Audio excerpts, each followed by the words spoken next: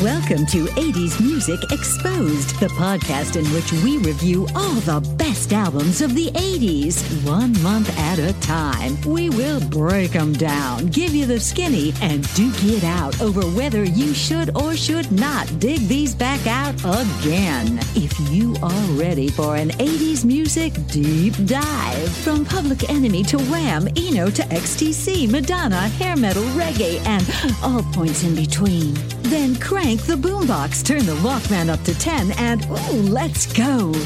Now, from the kitchen, Chris and Henry. And I guess also Megan this time. Yeah. And Megan.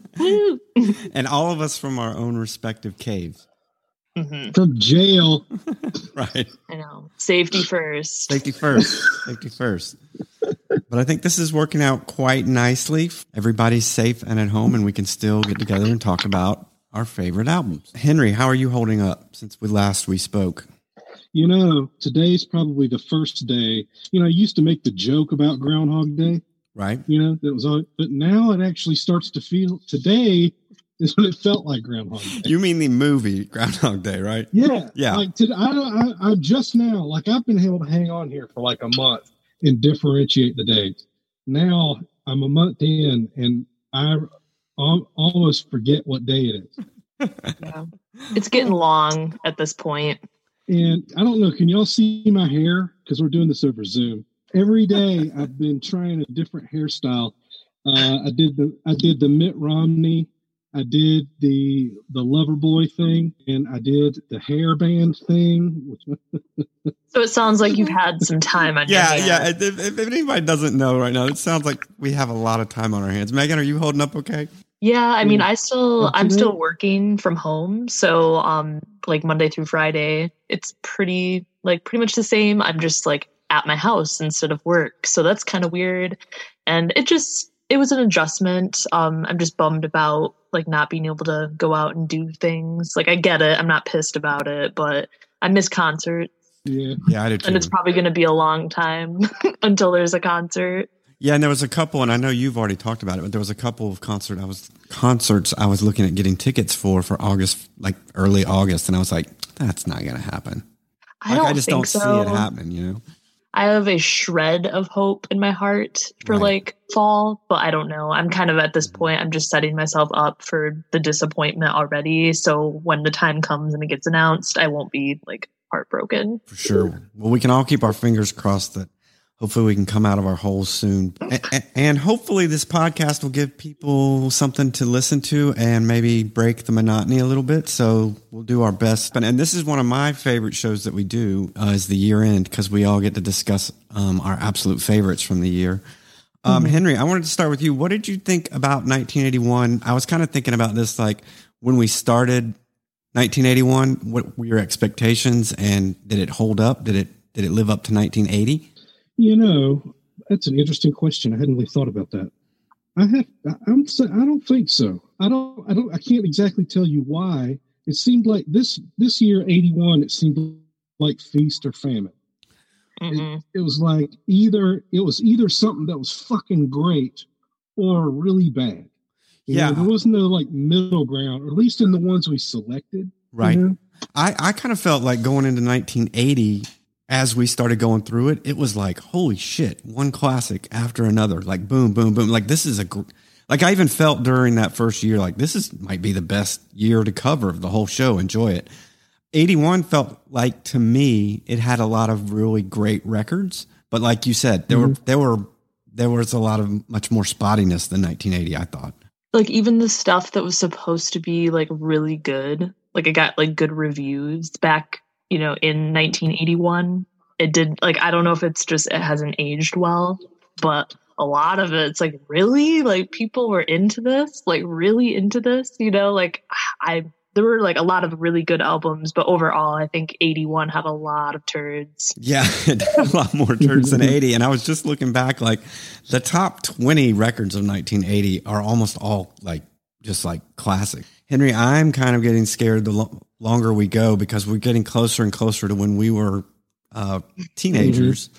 I think the late 80s sucked. So I'm hoping it didn't. That's the worst. Like as I was reviewing some of the, because today we're going to go through like our favorites of the year, and we're also going to give the ones that we disliked and maybe some surprises, right? Surprise selections or whatever of the year. And as I was doing a little research, I realized that some of the stuff that we're going to get to, like in the late 80s. Yeah. Yes, I'm the same way. I'm like, oh boy, we better enjoy this. Enjoy it. Yeah, enjoy this time. So maybe we have all this time to listen to records. So if you want to go back and get into like Pretenders 1 and 2, you got plenty of time like to do that now. So let's just not be too hard on 81 because I think it's still going to be way better than 87, 8, or 9. So with that said, I kind of ordered these so that we would go over them based on third, second, and first pick. So we're going to start with everybody's third pick for album of the year, their own personal album of the year. And I do want to make one caveat because it's not Henry or Megan's fault. There were just a couple of same selections, and I just deferred to whoever had it higher up on their list. So all of these records, I think we would all three agree are great records, but we're going to present them as our pick. And Megan, your third best album of the year pick is up first. Computer World by Kraftwerk. Nice. Yeah. I love Kraftwerk, and like this album I just think is super cool, especially for 1981. I mean, I know some people probably look at the robot thing as a little cheesy, like that seemed to be really popular in like the late 70s, early 80s, like robots in space and stuff like that. But I really think that they were just very influential for electronic music. And this isn't my favorite album of theirs, but I think this is a great one to start on Kraftwerk. And I'm supposed to see them in July. It's probably not going to happen, but I'm kind of bummed by that. Yeah, I think this record's awesome. Do you guys like Kraftwerk? Yeah, absolutely. In fact, this might have been the first full Kraftwerk record I listened to from beginning to end. And it's a good one to listen to. Yeah, I found it it didn't sound too dated to me. No, I think the production is really good. Yeah. It still felt pretty relevant, especially today. Like, I think for some reason I keep going back to thinking about these laptop guys that are making music on their laptop. And for some reason, it sounded like there was a connection point with this work and the stuff I'm hearing now. I think for me, the reason it didn't make my top three was just because it's always been an album and they've always been a band that I've always thought were so influential. And that was my main intro to them, not just listening to them with a fresh ear. I was always like, oh, I have to like them. Or every time I listen to them, I hear my other favorite bands and I hear the reference. Do you want to hear something funny about Kraftwerk? Yeah. So my dad he didn't know who New Order is, but he knew who Kraftwerk was. That is great. Cool. Does that make any sense? I don't think that makes sense. Like, I was blown away. I like that though. Yeah, I was like, how the fuck do you know who Kraftwerk is? Cool. I was impressed, shocked. Yeah, but I am too. Well, Henry, let's go to your third best album of 1981. What was your pick? My third pick is From the Lion's Mouth by a band called The Sound. I'm sure you guys listen to that.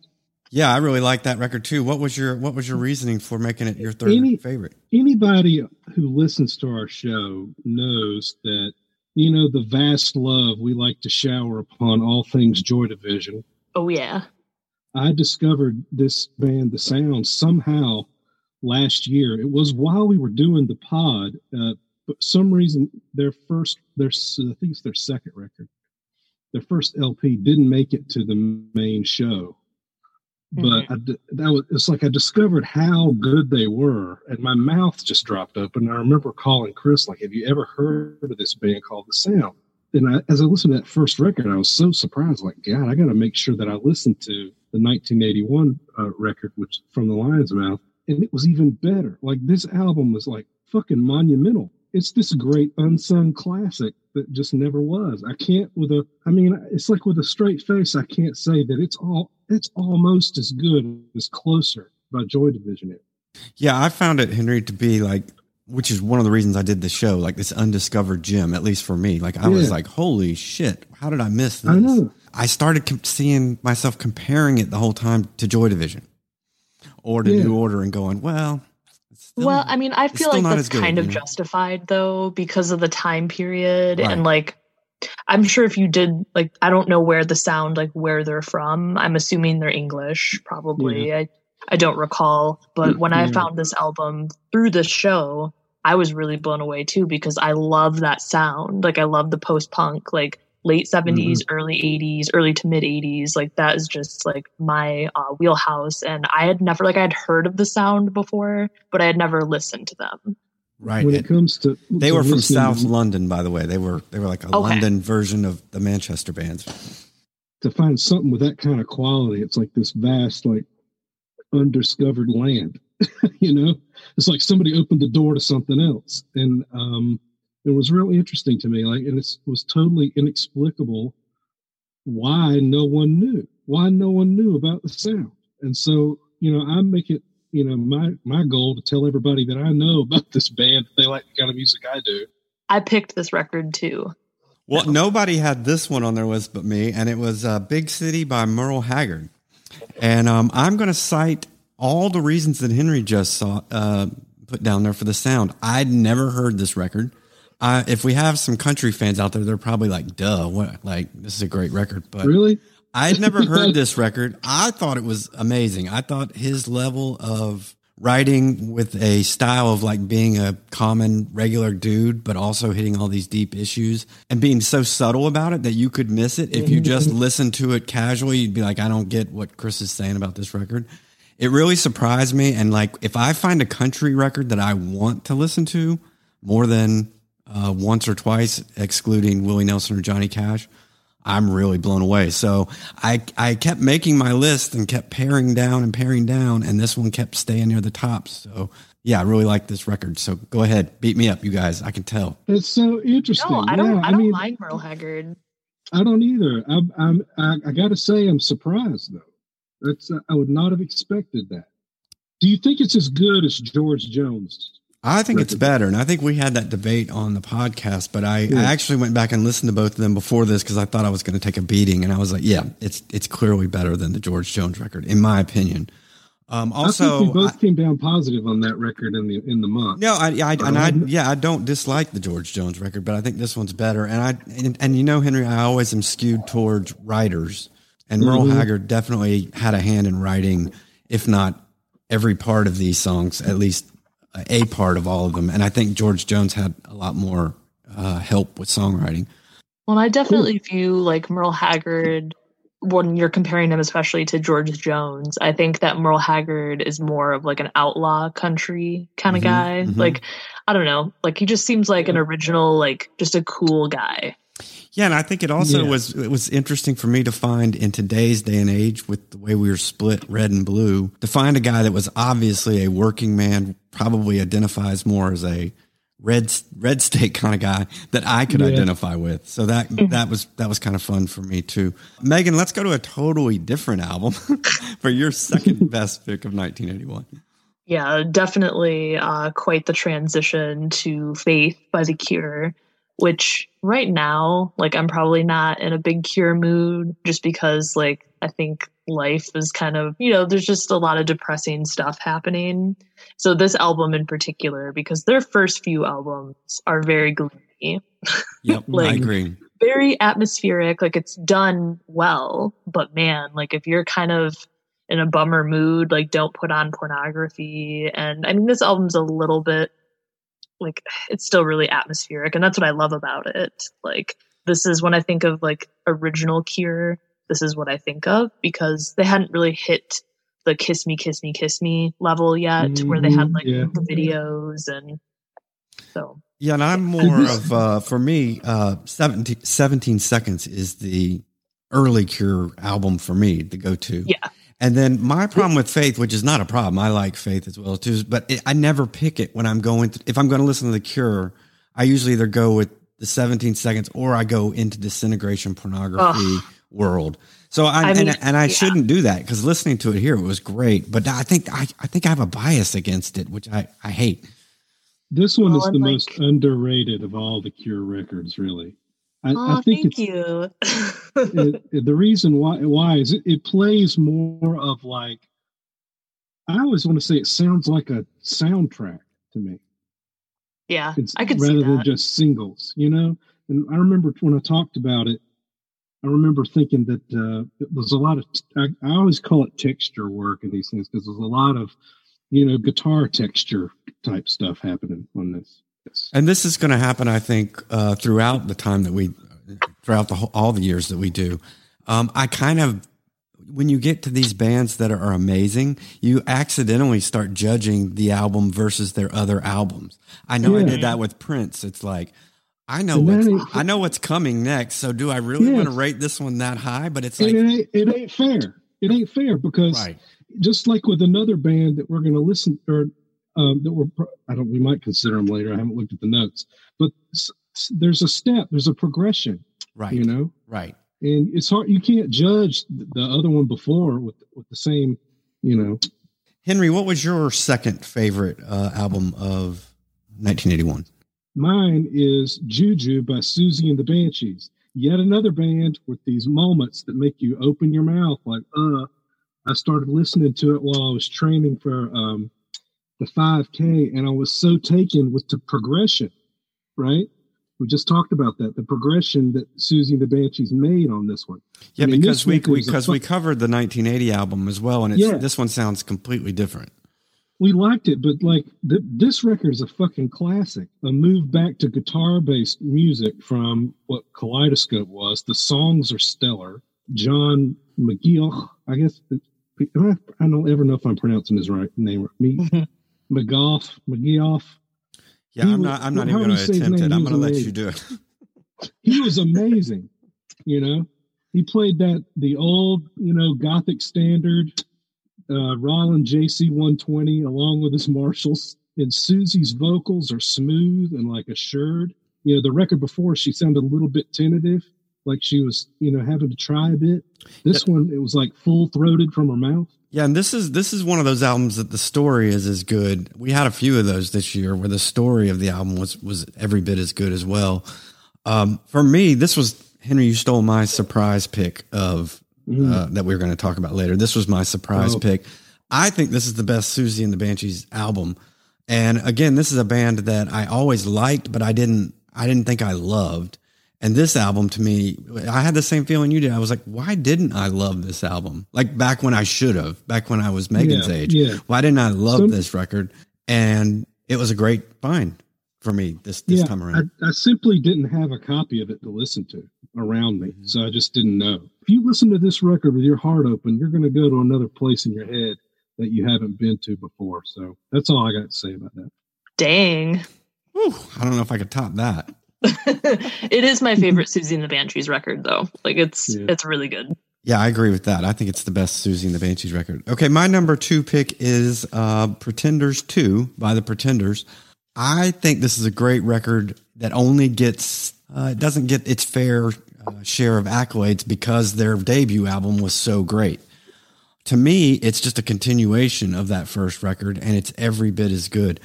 I know Henry made a big point in one of the last episodes of talking about the album LC by, I'm drawing a blank, guys. Help me out. The Doherty Column? Yeah, thank you. By Doherty Column, and how much of an effect that had on the Smiths. I personally think the Pretenders' first 2 albums had just as much, if not more, effect on the Smiths. The sound, the guitar sound, and the pop jangle kind of sound. Definitely. Yeah, to me is the kind of similar thing. And I just love, but to me, early Pretenders records are just one of those albums that you put on, which remind me kind of like the Bends, where you're like, oh, that's a great song. I forgot how good that was. The next one's not going to be as good as that. And then the next one comes up and you're like, oh shit, that's really good too. And it just rolls all the way through the album. So yeah, I love this record. I just always feel like it doesn't get the credit it deserves because of the first one. I feel like the Pretenders in general they definitely have been given recognition and everything, but I still think they're a little bit of like kind of a forgotten band of the 80s. Like people kind of forget that they were as influential, like you said, as they were. So I think the guitar, is it James Honeyman Scott? Is that the guitar player? Yes. Yep. Yeah. beautiful sound. I think he passed away. Didn't he like die of a drug overdose? He did right after this album. Right after this one. Yeah. Yep. And Megan, so coming from like a little bit later generation than us, with the Pretenders, for our generation, I think they were kind of a forgotten band, but I think the reason was Brass in Pocket was so huge. It overshadowed everything else. Is that kind of your experience? Like you were like, oh, I know Brass in Pocket, but I don't know. That was my first experience with the Pretenders was Brass in Pocket, and probably on some like VH1, like VH1 Classic, like when they would play like the blocks of music videos, or in some like countdown show, whatever, like the mid 2000s. I almost feel like it helped the Smiths now that they didn't have a song like that. Like, I think I don't know though. Longevity how wise, now. Yeah, I know we hear that. Yeah, much, that's it. That was much later though. Yeah, but also if you ask my mom if she's ever heard How Soon Is Now, she has no idea. But if you start singing Brass in Pocket, my mom's like, oh yeah, I remember that one. So it was maybe a little bit different. Know who Kraftwerk is? No, she has no idea who Kraftwerk is. How do you know, though? You've never asked her. I will ask her, but her favorite band I know, or her favorite artist, is Eric Carmen. So let's not get... Basically the same thing. No, I'm kidding. All right, Megan, let's hear your favorite album of 1981. Okay, well, this is probably not a surprise at all, but Movement by New Order is my favorite pick.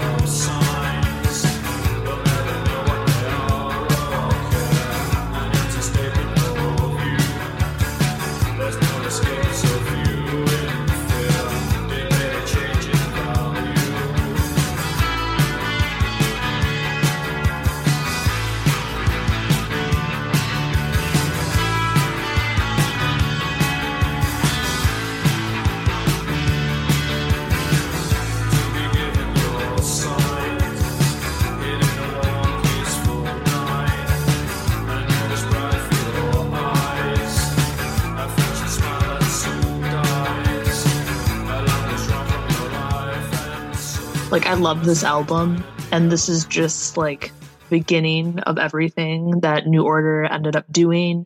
And plus, like, I don't know, just everything they went through, like with Joy Division and Ian Curtis dying, and then this album a year later, whatever, coming out. The story around it alone is just incredible. And I don't know, like when you know all of that, and that does make me biased, I guess, but like when you know all of that and you listen to this, it's just like, like your mouth drops, like you said earlier.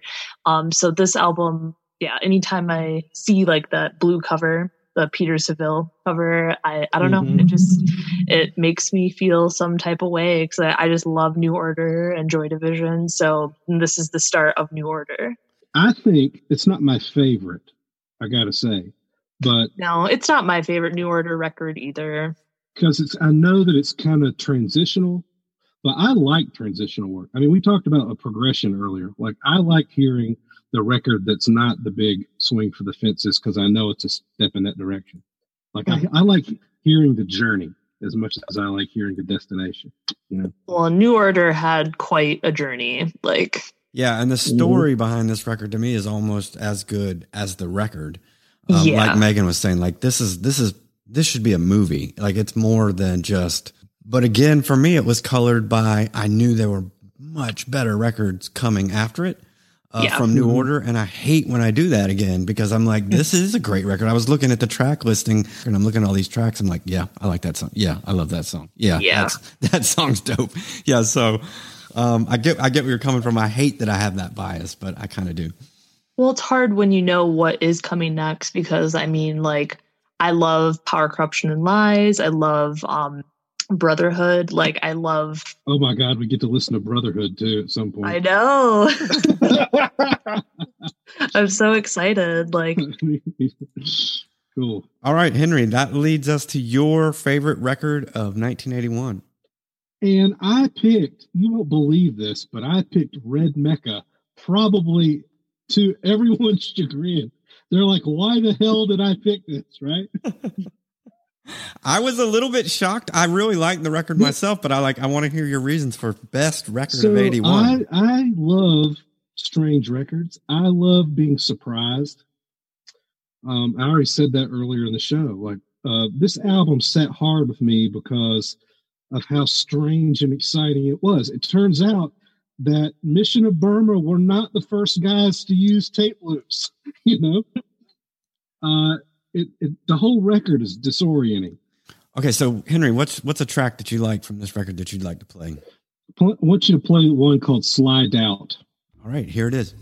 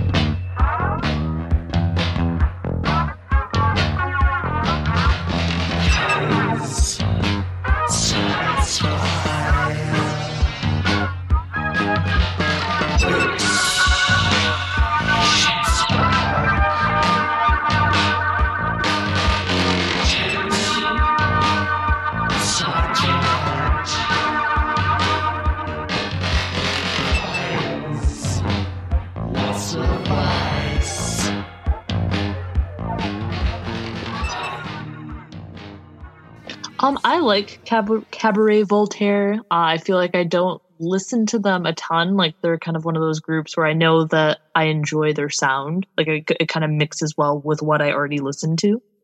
And I like this album too. I kind of forgot about it a little bit though. You know, we do cover quite a few, so it's kind of for me, I couldn't remember it, but I remember enjoying what I listened to. Yeah, I did too. And Henry, I'll get what your thoughts are on this. I feel like I like this album, but in the same way that I like to know how a clock works. Like, I'm not really appreciating the clock. I'm looking at all the intricacies of it. And like every time I listen to this record, it's like some new thing.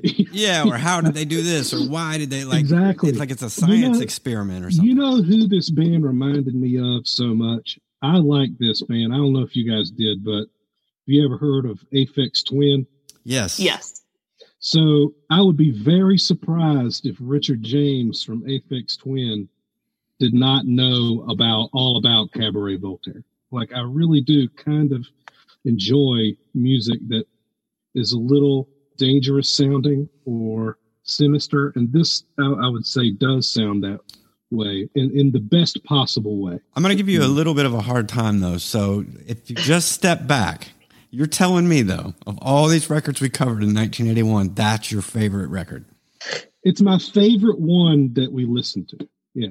You take this before Movement. You take this home with you and throw Movement away. Or I wouldn't throw it away. That's a shitty thing.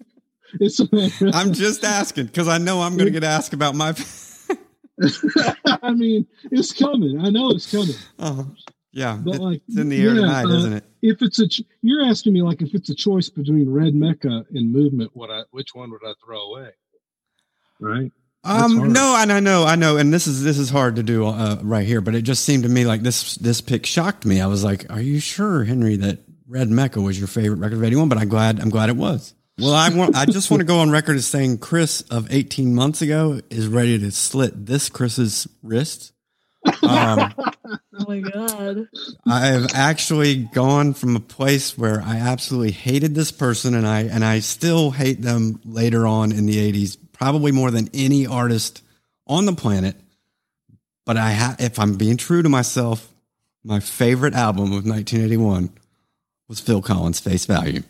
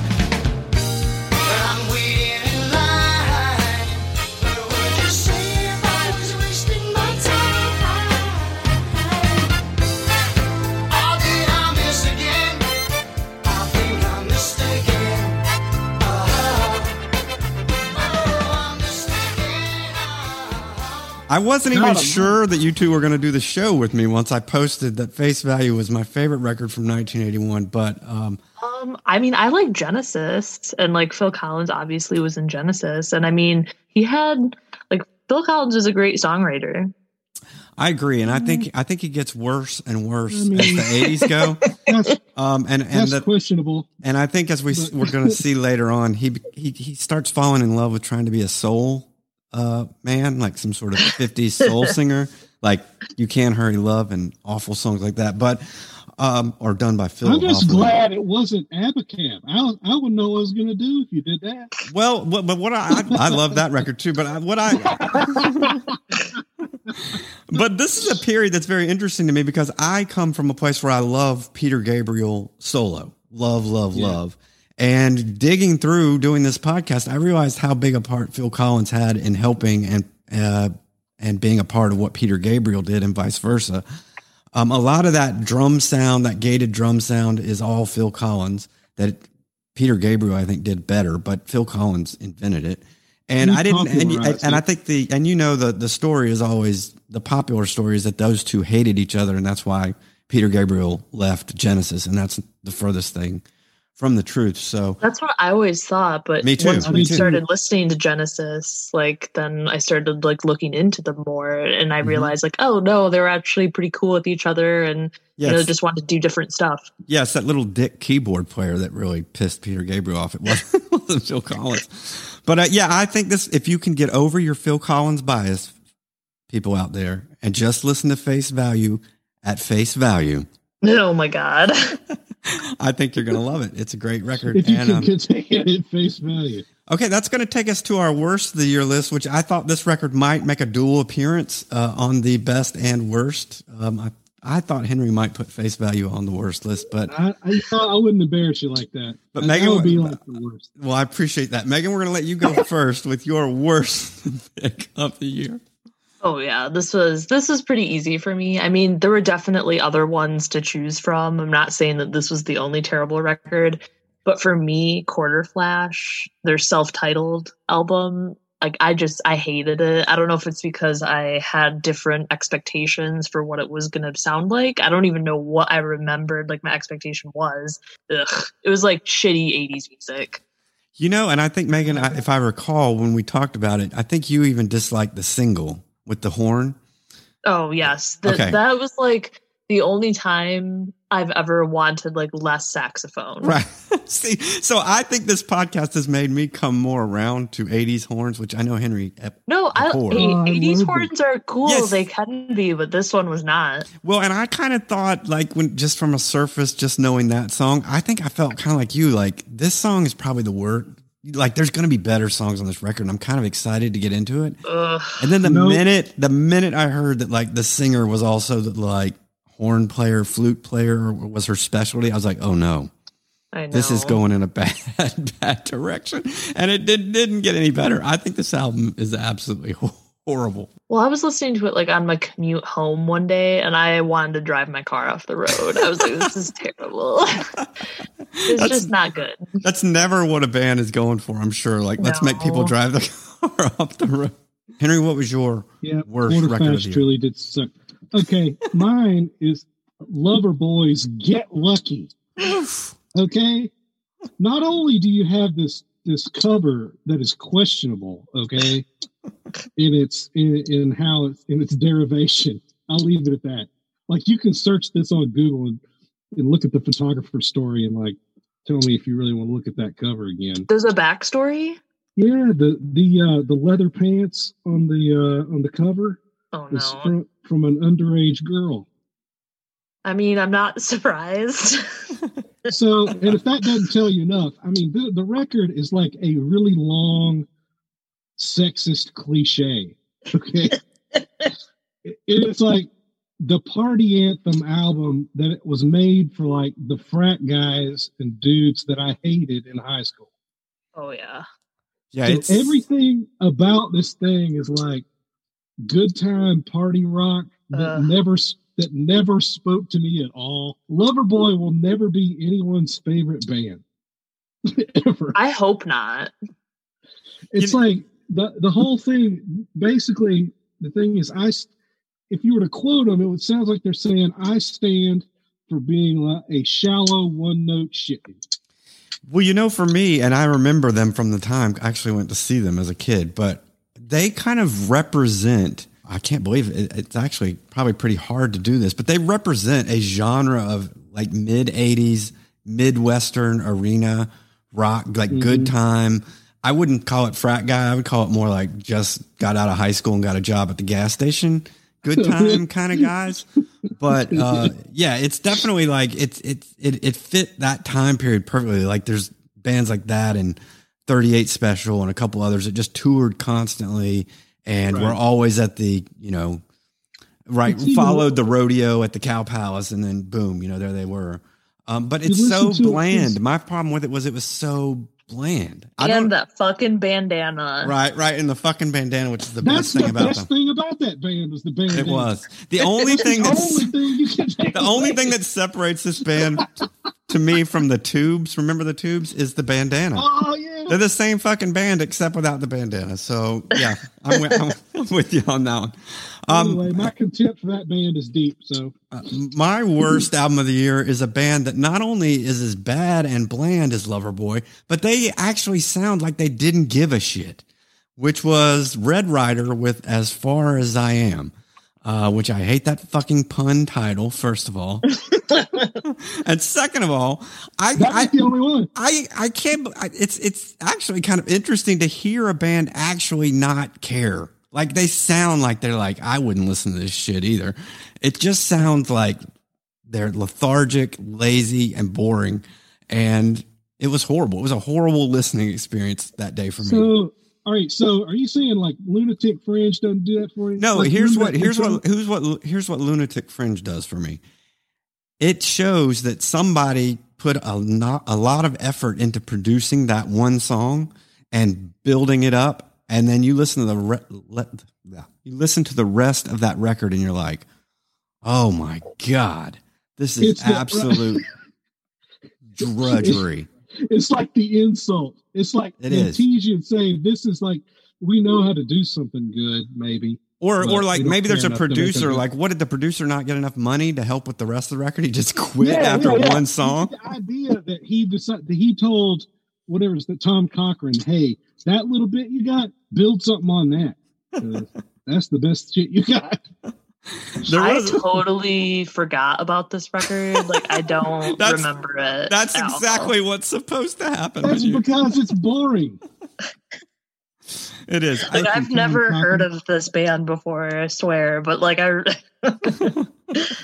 if you looked up, maybe this is what they were going for. If you looked up boring in the dictionary, it should be like this record would be right there with it because it is absolute drudgery. It's horrible.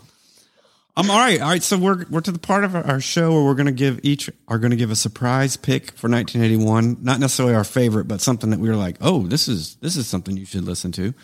Megan, what was yours? This one was kind of hard for me, like to pick kind of like a surprise one. It's not really surprising to me. Maybe it'll be surprising to you guys. I'm going to go with Hard Promises by Tom Petty and the Heartbreakers, just because, I don't know, I really like this album, and I feel like it's kind of maybe one of his lesser known ones. I love Tom Petty, and this album, anytime I listen to it, it just puts me in a good mood, and yeah, it makes me feel nostalgic. Yeah, I can see that because it is one of his like lesser known records. So I could see where you were like, oh, wait, I haven't really gone into this one. But there are a number of very good songs on it. Oh, yeah. And it's solid from beginning to end. The only reason I didn't even pick it was because, I mean, that is like meat and potatoes in my world. Like that's like, kind of why I almost didn't pick it, because I'm like, maybe like it's everybody knows it's good, you know. But yeah, but then you're like, if then I started thinking, well, if I pick Hard Promises, then I've got to throw dB stands for decibels in there somewhere. And I thought about that one. But I can't not pick the ones that I thought were like, you know, but yeah, Hard Promises is a great record.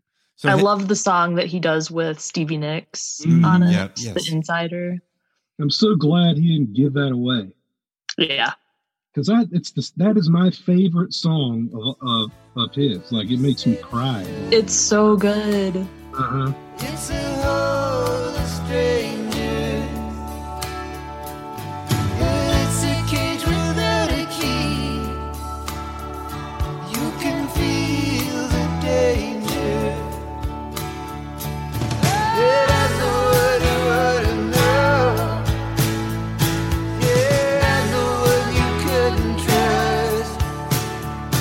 Oh, I'm the lonely silent one. There's no one left in the dust. Oh, I'm an insider. I've been burned the fire. Yeah, I've had to live with some hard promises. I crawled through the briar. I'm an insider.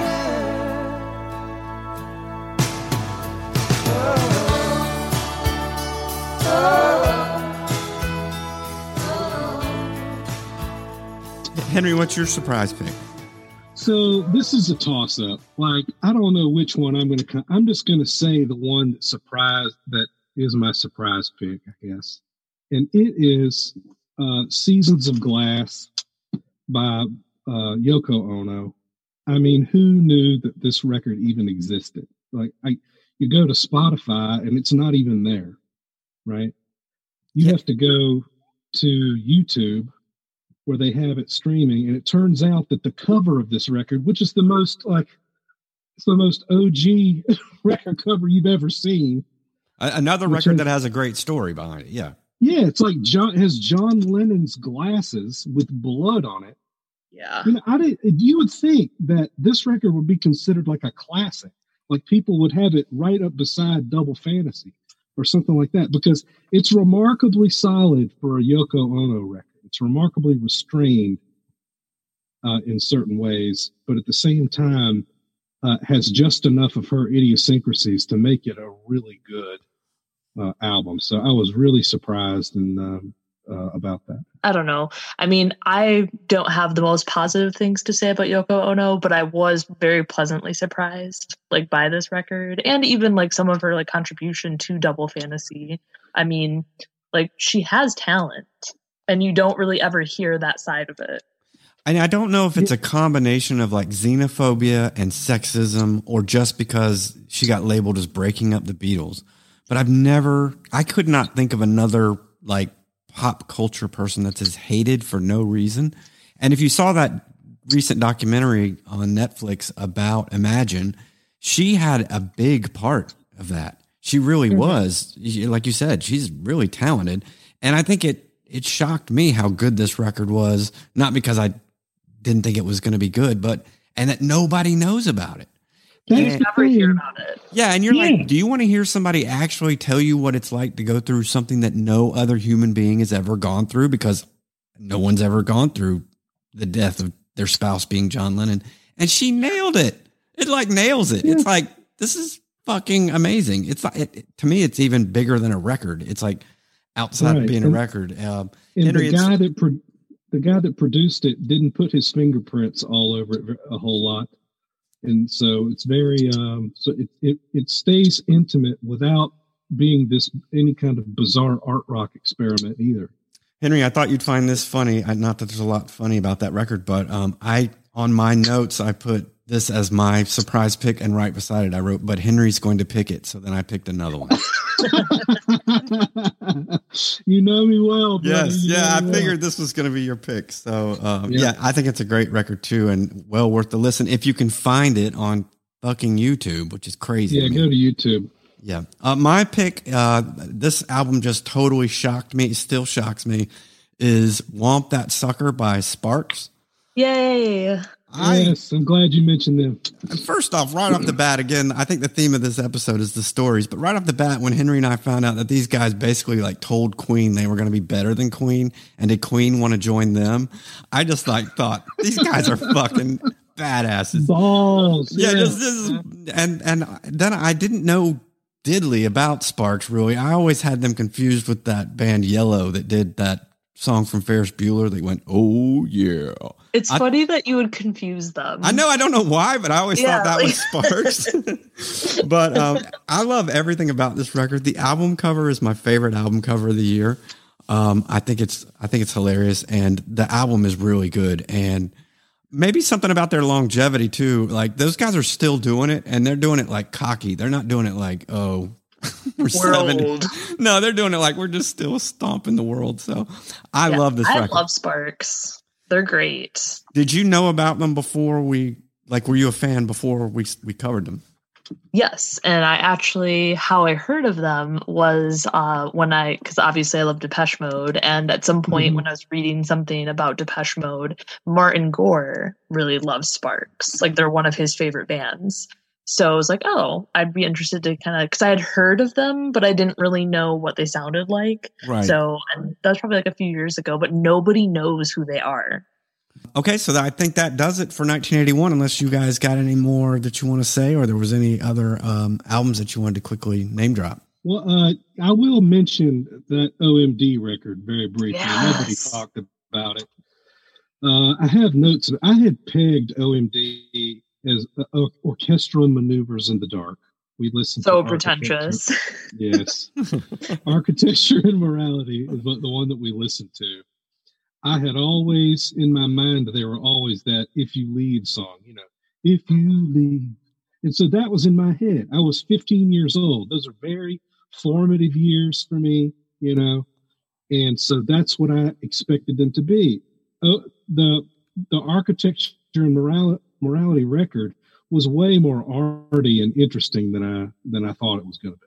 Right. Yeah, I love OMD. I feel like they kind of get forgotten too, especially compared to bands like The Cure and New Order that were more, just bigger probably. Mm-hmm. But OMD, I mean, they're very cool. Like they did a lot of different things like synth wise, and they still did like the atmospheric stuff. Well, guys, take a deep breath. Are you ready to start another year? Because we're right there. Time marches on. We're going to move on to 1982. I'm ready. Something we're going to do just as a little bit different for 1982. We're going to try to do less double episodes for months, just to keep it moving. But we're going to interject 2 or 3 episodes where we speak about one album for that episode, an album that we think is beyond just one of the 5 best of that month. That it's an all-time classic album. So stay tuned for that. And I guess we'll reconvene with January of 1982, guys.